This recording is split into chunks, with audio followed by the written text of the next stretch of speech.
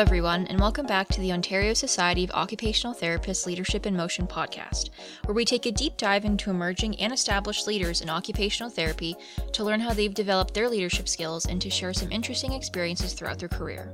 My name is Victoria Denese, the Communications Project Lead at OSOT, and joining me as my co-host is Marnie Lofsky, OSOT's Manager of Professional Practice. Our guest today is Laura Stanley.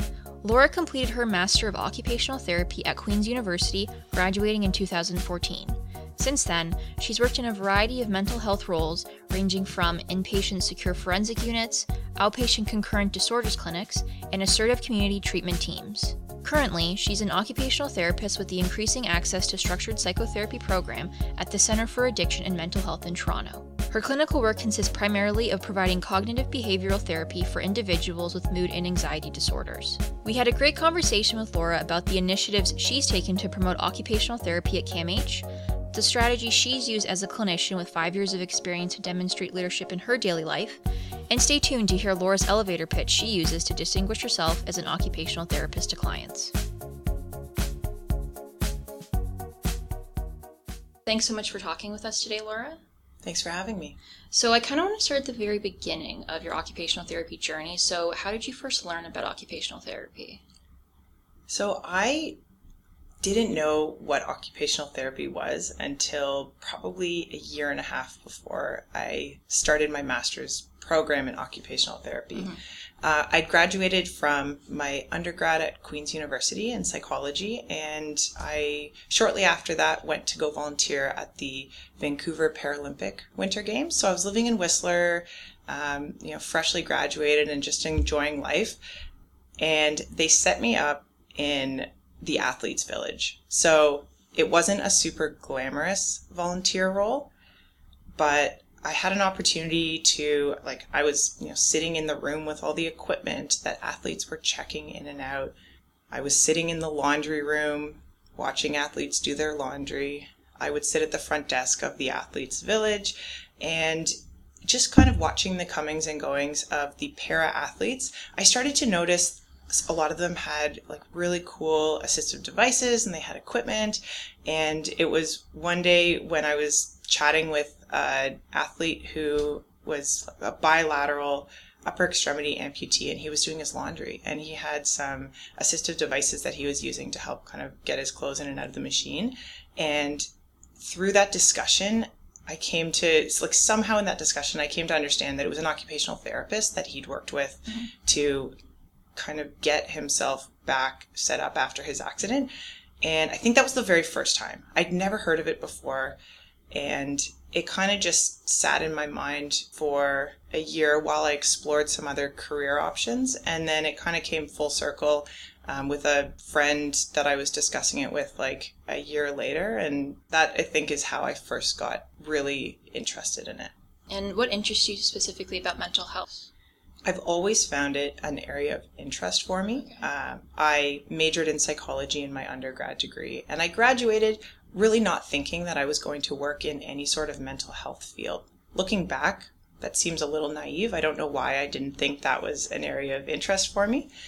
I found through occupational therapy, I went in with a very phys med focus. I thought that occupational therapy was working with kids. I thought it was giving assistive devices and equipment to people. So I had a fairly limited frame of reference for what OT was when I started that program. And I then had a placement in mental health, and it kind of all fell together. I thought to myself, oh, this is a perfect combination of what I like, what I'm good at, and where there's demand in. I'm curious to know, how do you define a leader in occupational therapy? I think a leader in occupational therapy is a combination of a lot of different traits that aren't unique to occupational therapy.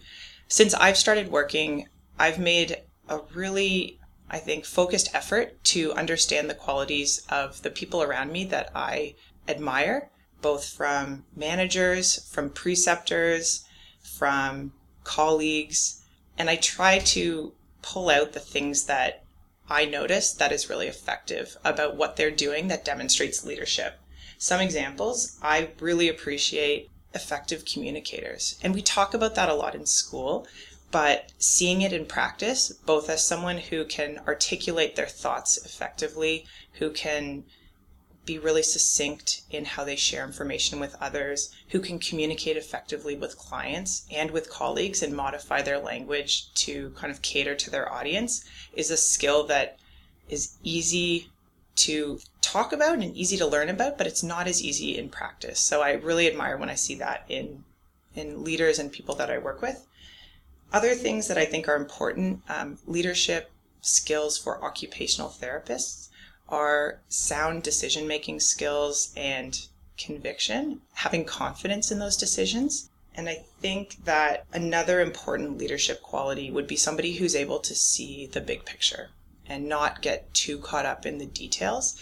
Some of my favorite managers and leaders are the ones who trust their decisions in the team that they've chosen, and they give their team the autonomy to make decisions for themselves because they're more focused on the big picture than getting caught up in the details.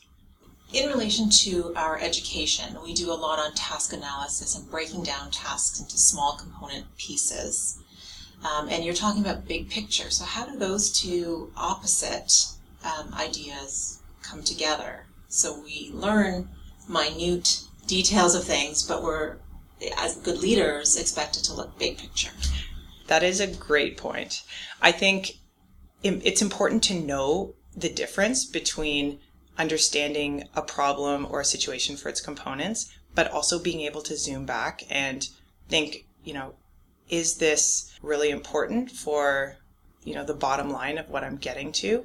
If it's a problem-solving scenario, if it's something that has some sort of outcome that we're working towards, like, are these steps important? Can they be delegated? Can other people be contributing to help get to this final piece? I think the process is important to get to that outcome. A good leader would be able to see how all those components come together to create that larger piece that maybe those individual components aren't necessarily as focused in on.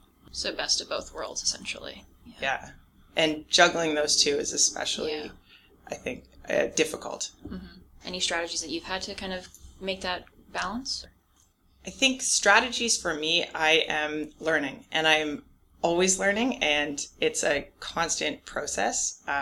I try to emulate the qualities that I see in leaders around me that I admire, and I'm constantly changing. My process, my strategies, what works and what doesn't work, always is going to be probably changing as long as my career lasts. In your experience working with even newer OTs than yourself, do you think they have a different outlook on leadership when comparing them to yourself at that same age? And if so, does this change your kind of communication and leadership approach to that? The impression I'm getting from students now is they have a better, wider perspective of leadership. I think the schools have been pushing for, emerging role placements and non-traditional OT placements, which has translated into the type of work that new grads are doing. I went into it thinking, okay, I need to get a job with the title occupational therapist, and it was a new concept for me to really push myself outside of that comfort zone. And we were starting to talk about it at the time when I was graduating, look for non-traditional OT roles, look for other roles that don't necessarily have that job title in it, but look for things where your skills could complement the role. But it was tough. It was really scary as a new grad who had just finally earned those credentials, like I am an occupational therapist, to immediately step outside of that. I'm seeing more and more now OT students and new grads are trying their own thing, launching their own businesses, and it takes a lot of courage. So kudos to that for sure. Do you see any similarities to that nowadays? So OSOT has recently recorded a new grad podcast series, and in it, a group of newly graduated occupational therapists discussed potential roles that they would apply for. Some of the suggestions that were made were to apply for roles that don't traditionally call for occupational therapists, but that they bring something to, or that their education prepares them to be able to do the role. Some roles ask for different degrees, I'll say business or communication or education. but that occupational therapists are seeing an avenue for promoting themselves as a different profession, taking on those roles. Right? That's so tough. I really commend anyone who has that courage to not only have to defend and explain your role as an OT, but also carving a new space into something completely brand new where maybe they've never seen that before. I love it, and I want to see more of that, and I love seeing examples of that. So, like, that kind of stuff gets me really excited as well. There's so much opportunity.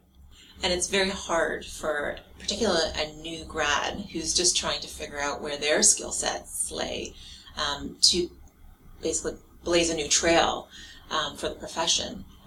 When you get more experience, you have a little bit more to offer to justify why an OT would be great in a different role. Looking at some of the work you're doing is identifying different roles that occupational therapists may take within CAMH. People can do that in other roles outside of large organizations and take a chance, take a risk to make people aware of what OTs have to offer.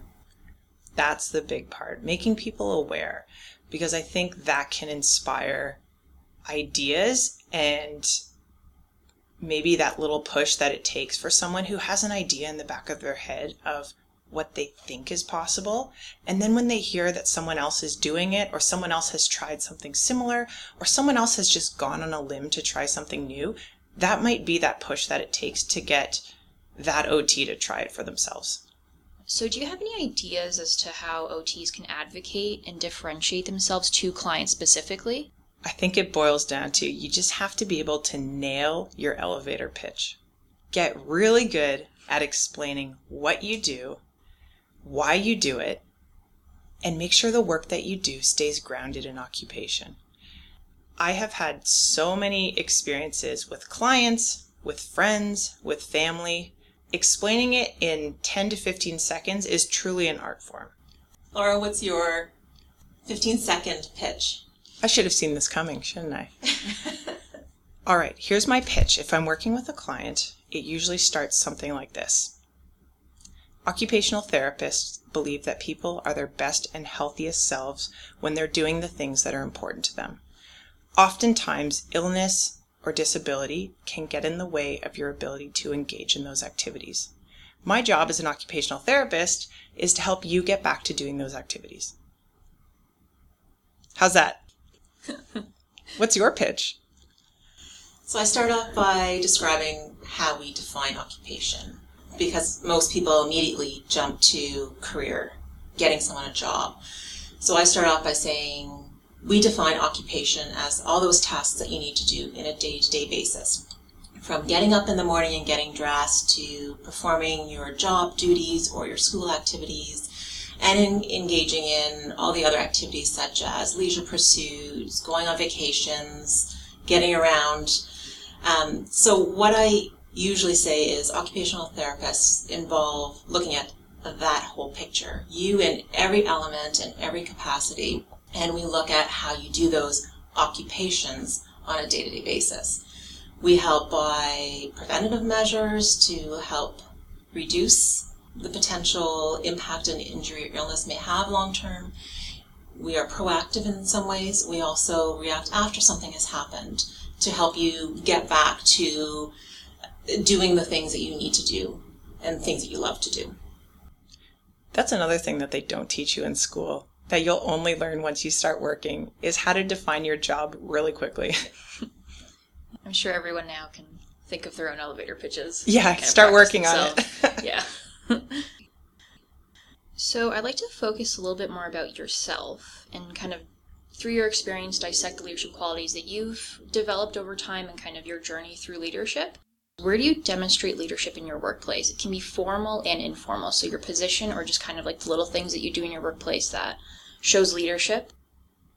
I'm a clinician and I do frontline clinical work with clients, but I also have worked to increase the profile of occupational therapists at our hospital. I'm part of a small committee and I'm actually the co-chair of the Professional Profile Committee here at CAMH. with the sole intention of raising the profile of occupational therapy. We often joke about how occupational therapists are modest, maybe let's call it. I don't know. You have another word for it? No, modest is a good word.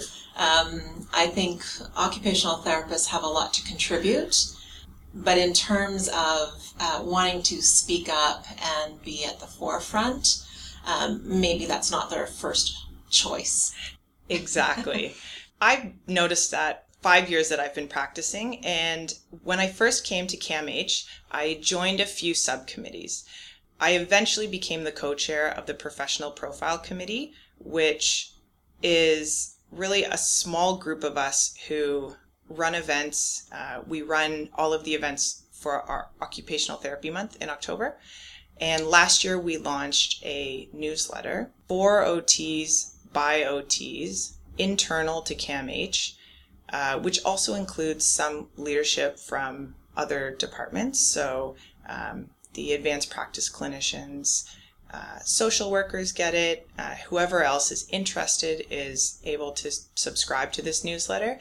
But the intention is once a month for us to send out updates and really highlight the work that occupational therapists at CAMH have done. The last time I checked, there are about 90 occupational therapists working at CAMH, and we often only know those who work very closely to us.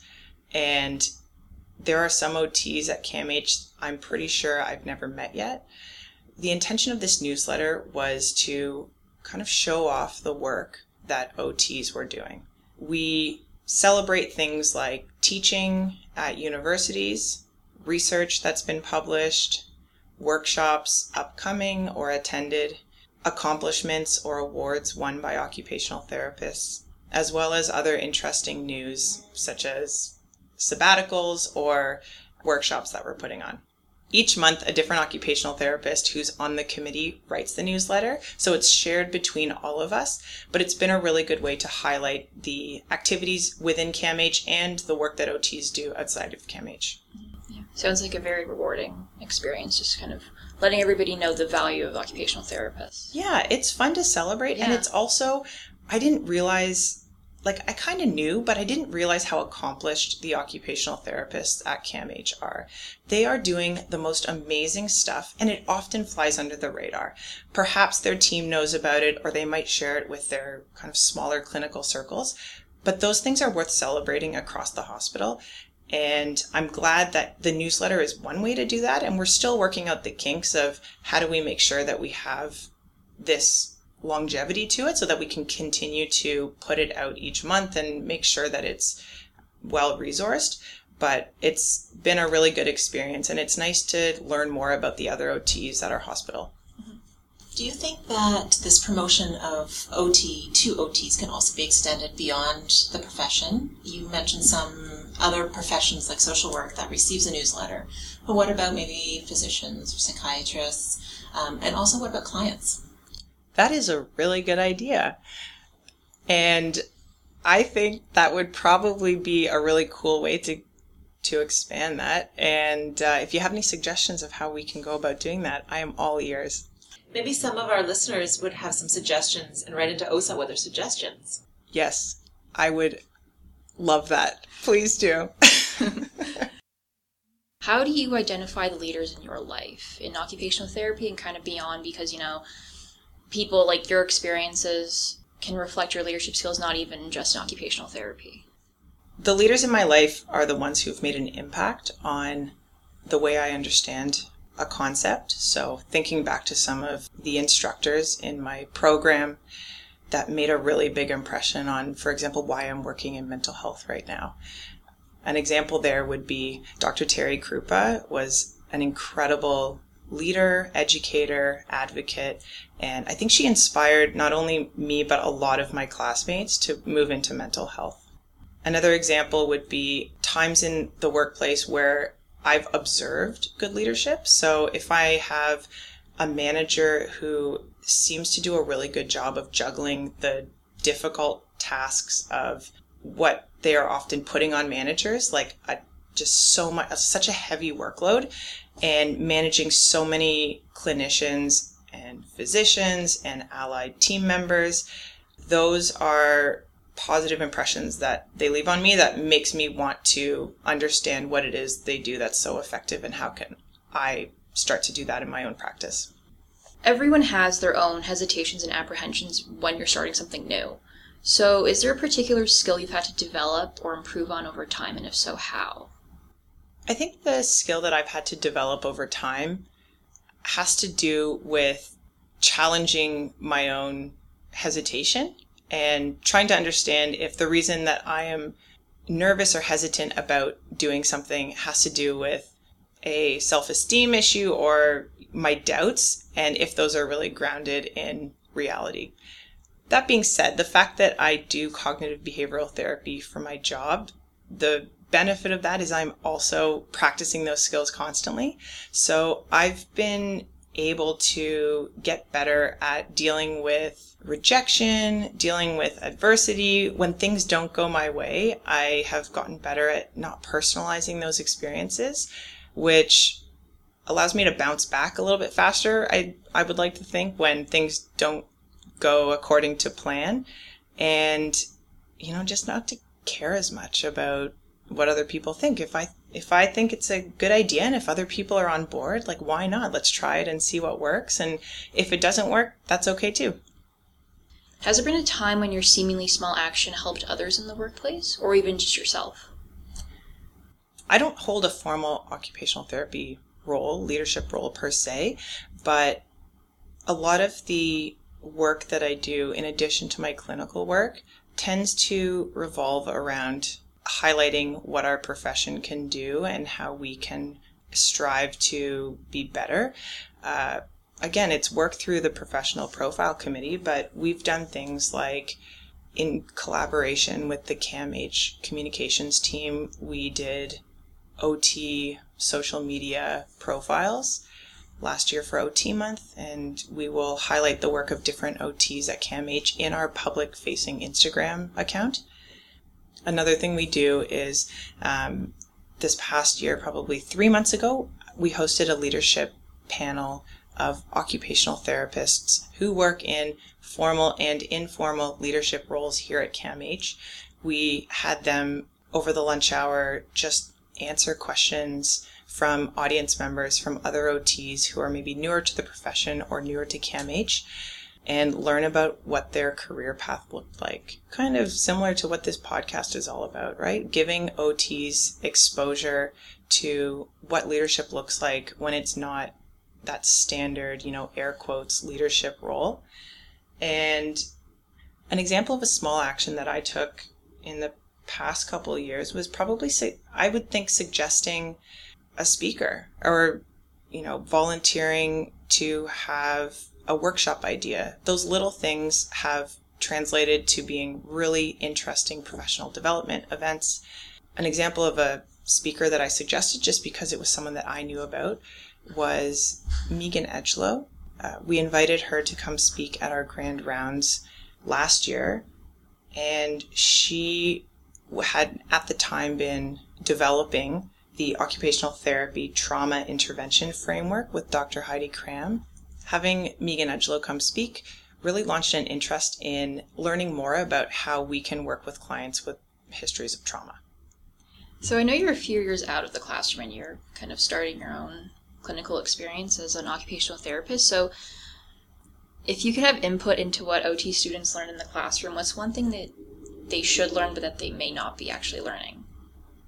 OT students, while you're in the classroom, are learning really important clinical skills and theoretical skills for practice. Something that is really hard to learn without actually practicing is building rapport with clients. Placements give you a really small window of time to see what that looks like and to see how other OTs build relationships and interact with clients. But to learn your own style and to understand how your personality can match with the service you're providing to work with clients, that takes time. I think I've come to a good place. It still is evolving, but I like to mix a bit of humor in the work that I do with my clients. I like it to be a little bit lighter and feel more conversational with clients. And that confidence, it took a little while to get to. When I started out, I was really careful to try to be formal and, as the book explained, the way I should do things. And that's loosened over time as I've gotten a little bit more comfortable with that. Now, my final question is something we ask all of our guest speakers to just kind of see a little bit more of a different perspective. So, who's inspired you in your leadership journey? It can be an occupational therapy experience or beyond that. So, one example of a leader who has inspired me is one of my former preceptors from when I was in school. Gord Unsworth was my preceptor, I think, back for my third placement. He works in mental health, and that was my mental health placement. He has made a lot of changes and progression in his career since we worked together, and he's, explored coaching, he's explored leadership, he's changed roles at his hospital. Seeing him take risks, try new things, and step into more challenging roles has been a really good thing to see from me, from someone who's a few years maybe behind what his journey is. And he's been really open and great about staying in touch. So I think that's been a good example of a leader or a mentor to me who's continued to stay a mentor even after he's no longer my preceptor. Great. Thanks, Laura, for taking the time to speak with us today. Thanks for having me. Thanks for listening to Leadership in Motion. Laura had some great insights and perspectives into leadership in occupational therapy and hopefully encouraged everyone to start practicing their own elevator pitch. Don't forget to subscribe to Leadership in Motion and leave a review. Make sure to follow OSOT on Facebook, Twitter, and LinkedIn to stay in the know about all things OT in Ontario. Links will be included in the description. The episode of OSOT's New OTs on the Block podcast that Marty mentioned during our conversation with Laura will also be included in the episode description. If you have any emerging or established leaders in occupational therapy you want as a guest for a future episode, email us at osot@osot.on.ca. Until next time, thanks for listening.